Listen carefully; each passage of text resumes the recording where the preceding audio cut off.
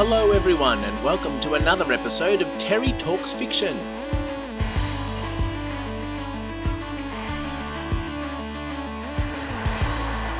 Today we'll be talking about a really great novella. This is How You Lose the Time War by Amal El-Mohtar and Max Gladstone. This is a book that I first picked up to review with my co-host Belinda Misson on my other podcast, Science, Sex and Sorcery. But it was such a great read that got my brain sparking so hard I just had to keep talking about it over here. It's a super fast read, but so densely packed with incredible and subtle world building, character development and narrative hooks that I found it impossible to put down once I'd started reading. This is How You Lose the Time War also won the 2020 Nebula Award for Best Novella, the Reddit Stabby Award for Best Novella, and the British Science Fiction Association Award for Best Novella, and the book describes itself as such. Two time-travelling agents from warring futures working their way through the past begin to exchange letters and fall in love in this thrilling and romantic book from award-winning authors Amal El-Mohtar and Max Gladstone. Among the ashes of a dying world, an agent of the Commandant finds a letter. It reads, "Burn before reading." Thus begins an unlikely correspondence between two rival agents hell-bent on securing the best possible future for their warring factions. Now, what began as a taunt, a battlefield boast, grows into something more. Something epic.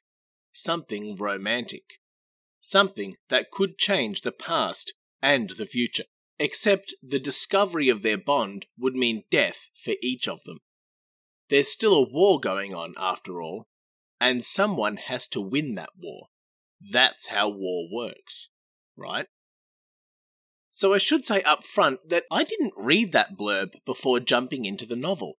One of the downsides of digital book buying is that if you know the title, you can just click buy and go, and you're reading it on your device before you know what's next. Since the title was on my reading list for the year, I just snapped it up and started scrolling, thinking from that title that the book would be entirely a science fiction story about time travel.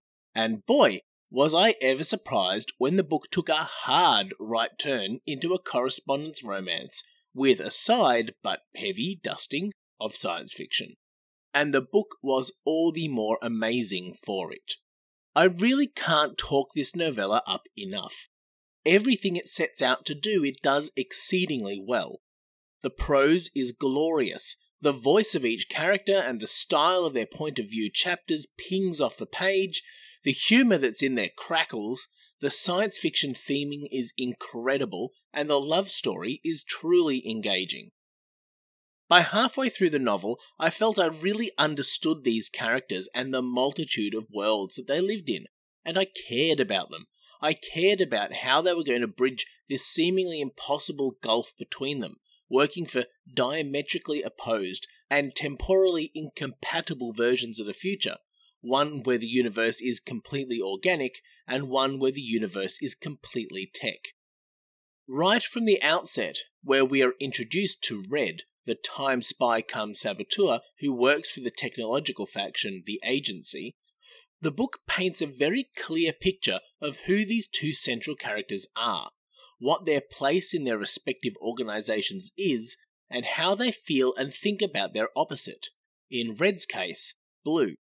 More importantly, it sets the reader's expectations about the core premises from right out the gate, with the first letter that would become a series of ever more intimate correspondence between the two characters.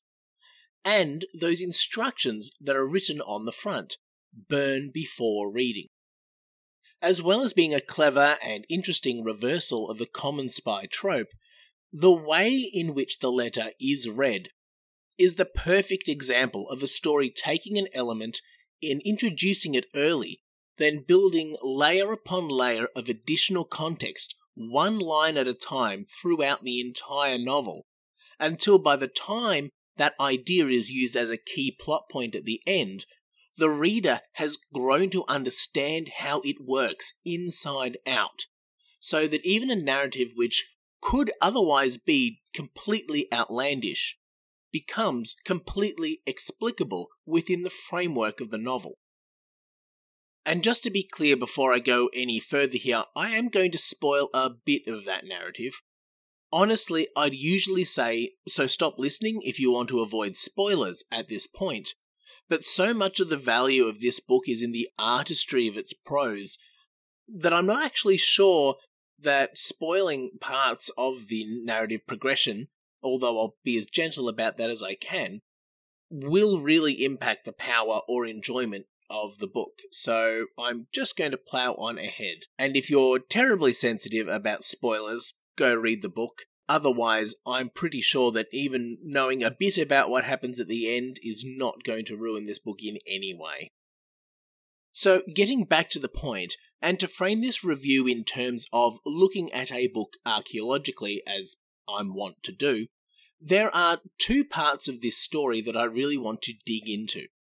The first one is, of course, the multiversal time travel and the way that impacts the narrative, because it is incredible fun and really hits all the best points of the tropes that it's built on. The second point is that core theme introduced as early as that letter instruction at the start. The theme that ran throughout this book really got my blood pumping while I was reading it, because it was, as I alluded to, this perfect textbook example of how to take something central and build it up layer by contextual layer throughout an entire narrative, until it finally has that moment where the reader's understanding of the theme just coalesces in climax with the narrative. And, in my opinion, the core theme of this book is the book's exploration of the idea of information. Getting to what I mean by that is a little involved. I mean, it took the authors an entire novella, so I'm going to start with something light and fluffy instead. The physics of time travel. Like the prose in this book, the time travel premises are really elegant without being too grandiose. On the surface, the time travel in this is really very simple. The book looks at time from the perspective of probability and multiverse theory, the idea that no moment in time is a fixed point in a linear system, and that every possibility, like whether you decide to take the bus to work or decide to drive your car on a given day, both of those possibilities occur in a timeline out there somewhere, just with varying degrees of likelihood. So far, so standard. So far, so standard. The gum in the engine, though, are the two major factions who are at war throughout the book, Garden and the Agency. Each of these factions come from a far distant point in the future, but from two futures which are so far removed from each other in the probability equation that they're mutually exclusive. The fully organic Garden universe cannot exist in a universe which has also evolved to contain the fully mechanized Agency. And so, these two factions are doing everything they can to game the probability stats, and make sure that when the final equation is tallied, they and their future will be the 99%. It's a really cool way of looking at time travel, especially the notion of time travel that includes, or relies on, a multiverse theory, because it tackles multiversal time travel from a perspective we don't often see, certainly in my experience. The focus of a multiversal time travel story is usually on the protagonist from the era of what we would loosely call the present. It's someone who's travelled through time and in so doing has caused a branching of the time stream. And they're usually tasked with either reconciling the universe they've created, whether intentionally or inadvertently, back with the universe that it split from, either by stitching the two timelines back together through an event and returning things to a linear progression of time, or finding some way to get themselves from the bad future timeline that they've created and back into the other time stream where things are more desirable for them, leaving the new timeline behind just to play out as it would in any other linear time. But here in this book, you've got the time travelers coming from the other direction. Both Garden and the Agency exist at the far distant futures of their timelines, or as this book refers to them, threads of time. And both Agency are looking back to those key points in time where subtle changes to the nearly infinitely branching timelines will increase the probability that those threads get woven together further down the line and result in their reality becoming that linear future. To borrow a frame of reference for this from Terry Pratchett, what we're looking at here is a classic version of the Trousers of Time, where an event at the waist sparks two future timelines that spread from that event like pant legs. One in which the event happened, and one in which the event didn't. So usually our frame of reference in time travel stories is from the waist, from those key moments where the protagonist is affecting or reacting to the time travel which changed things. In this story, though, the protagonists come from the far end of the pant legs, from the feet end, and are working their way up the trousers to the waist, hoping that a change they make at the waist point will sew up the other thread and alter the Trousers of Time so that it's not a set of trousers, it's just a straight tube that leads only to their end of the leg, and the other one will cease to exist. And of course, the longer the timescale you're dealing with, the more opportunity there are for those waist split moments to occur, which means these time-travelling agencies are forever going back and forward along these ever-branching pathways to try to stitch them until there's only the one single linear reality that they want. Still with me? Great. Because now we're going to go on to talk about the subtlety of those changes and why it's so brilliant and why it was so exciting to read about the changes they were making to the timeline. It's long been a tongue-in-cheek criticism of time travel stories like The Terminator, or even The Grandfather Paradox, that the premise of those stories is bringing a nuke to a knife fight.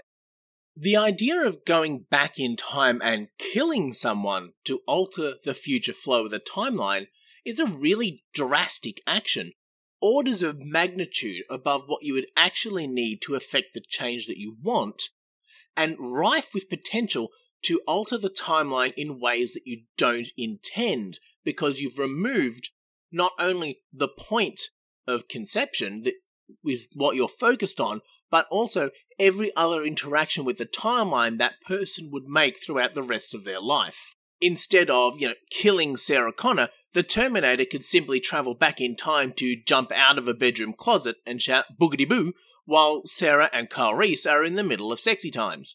Or even just knock on the bedroom door from the outside.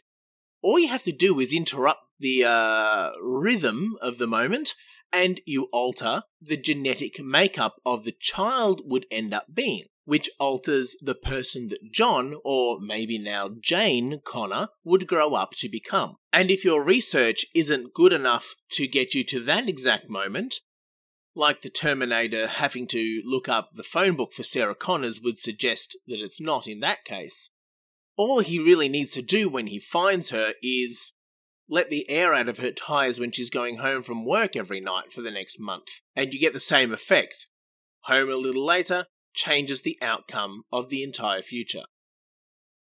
And this is the approach that Red and Blue are most often taking in this book. Although there are definitely times when the nuclear option is used, such as the opening scene where we see Red just drenched in blood following a massive and gruesome space battle, and the following scene where Blue just wipes out an entire cult with one fell hack. Many of the course corrections to history especially as the two protagonists grow better at dancing around each other's interference, are made with incredible and increasing subtlety, such as the placement of bone chimes awaiting a wind that will rattle them in such a way it inspires a particular individual being changed, or decades of sleeper cell infiltration in order to build up enough trust that the right whispered word at the right moment will make a general act in a specific way in a particular battle, or changing the way that lava will flow down a mountain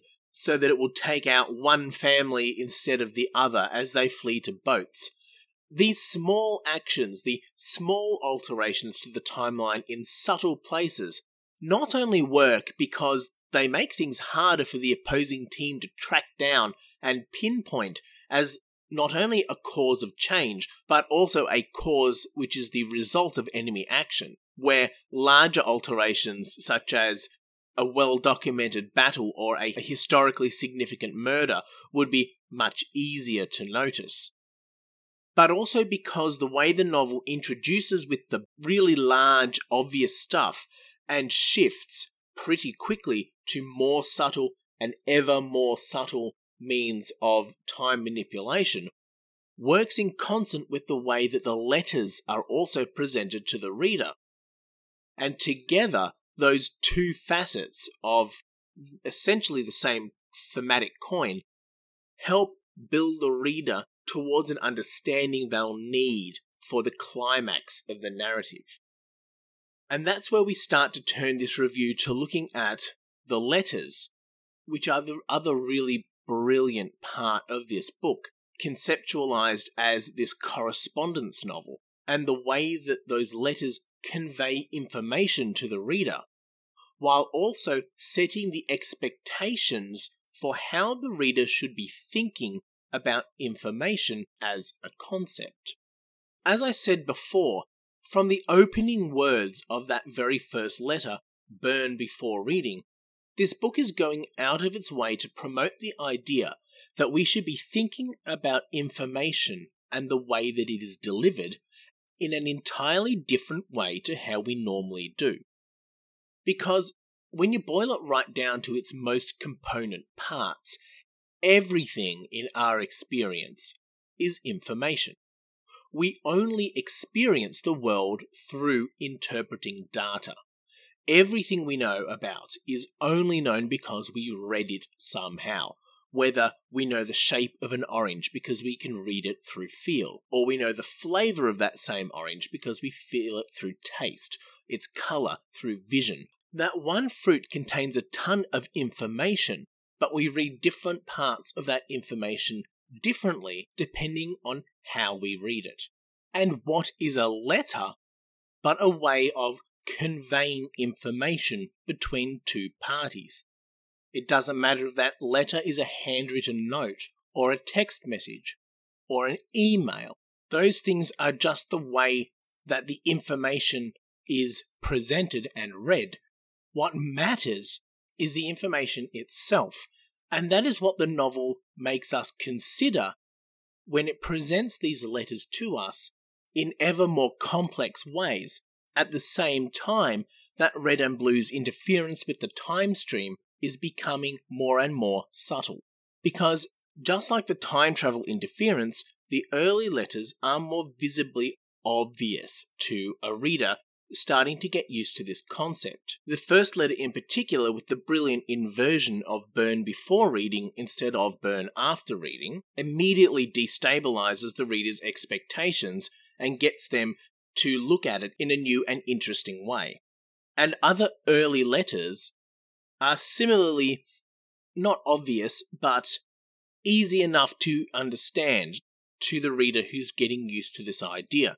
Things like a message hidden in computer code is eminently understandable, and even the wind being used to whistle notes is something that we can pretty easily conceptualize. But when you start getting to the way that water molecules unbind as they boil in a beaker, or the way that magma bubbles to the surface of a volcanic eruption, or the way that a tree's growth has been altered so that the rings will encode a message, or the flavour profile of a carefully grown seed. The methods of information delivery are getting more complex, more subtle, and harder to read.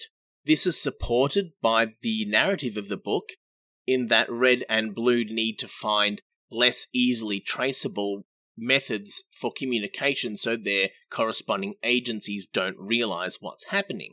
And of course it stays completely on theme with the idea that coded messages are very important to novels that include spycraft. But as the methods increase in complexity alongside the ways that Red and Blue are fighting the war through time also increases in subtlety, both work in concert to really get the reader thinking about information in a different way, focusing on the message of the information and not necessarily the means of conveying it.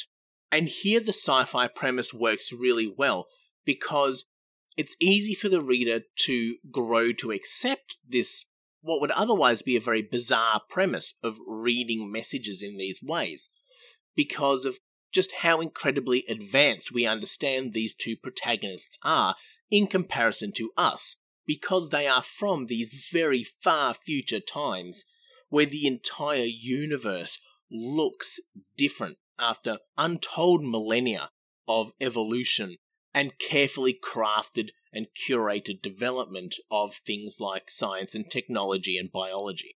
And by the time that you've got Red in Genghis Khan's horde reading Blue's message that's been left in the tree rings, the reader has come to expect these weird and wacky means of delivering the letters to each other, even looking out for when and where the next letter will suddenly and unexpectedly appear in the narrative. And I like the Khan's horde tree ring one in particular, because at that point, Red's own actions in the point of view scenes leading up to when she discovers the letter are itself encoding the understanding of how that letter was produced in the reader. Red spending years in the role that she's playing in order just to deliver a very specific alteration to the timeline at a specific point, which requires her to have built up that trust over time so the words that she says will have weight and meaning, really mirror and reflect beautifully the way that Blue is continually travelling to this tree over a huge time span in order to make subtle little changes to its growth, which will result in the rings creating this message that Red can read. If you only presented that letter writing aspect, it would seem really hard to understand and could be rather difficult to conceptualize as to why or how Blue would be taking such a long time to leave this message. But because you've got Red essentially doing the same thing from the war perspective, both approaches are supporting each other and providing the context in which the reader needs, not only to understand, not only to accept, but to look at the premise and think, well, this is really clever. And similarly with Red and Blue's interactions with each other, and while what we would call the present day protagonists don't actually interact with each other until right at the end of the book, it's their interactions with their opposite in the present time for the reader, but a point of their counterpart's linear past. All those moments are sort of seeded in throughout the novel, not only to build a relationship between Red and Blue, but in concert with the way that the reader is learning to think about information, is a requirement for the climax and how Red rebuilds herself to enter Garden and make the key alteration to Blue right at the very end of these timelines. The very, very distant future, but for which the protagonists is their own beginning, their very, very past, in their linear experience of this multiversal time. Because once you've spent an entire novella teaching the reader to think about information as a concept rather than as a material thing, and where you've learned to divorce the concept of information away from the physicality of how the information is conveyed, then you can understand how Blue has been grown over time. You understand that when she speaks in her letters of being a bird, being a rock, being this, that, or the other, and gradually that information being gathered together by Garden over millennia and grown into a sentient creature that Red can then fiddle with, hack, if you will, this incredibly bizarre principle becomes really easy to comprehend.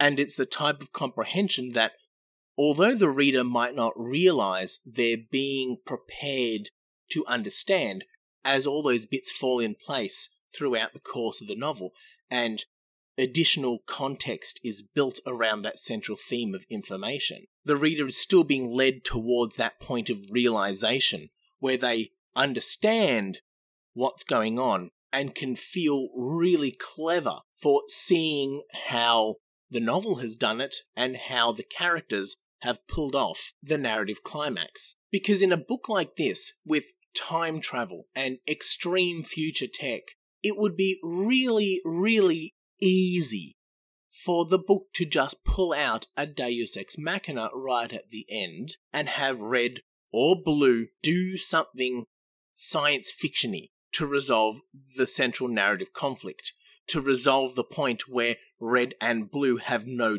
choice but to attack each other for their agencies. Blue could very easily have done a Princess Bride and have been immune to Red's poison. Or Garden could have injected her with something after her body's death and brought her back to life.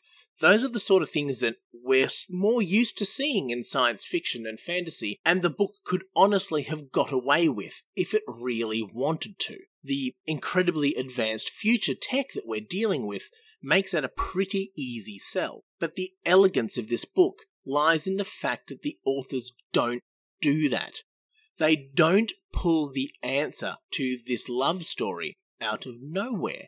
They use the strong and the densely woven context of the world they've built to deliver the answer that will let Red and Blue exist together. And the climax is so much more powerful because the writers have taken the time to do that throughout the entire novella.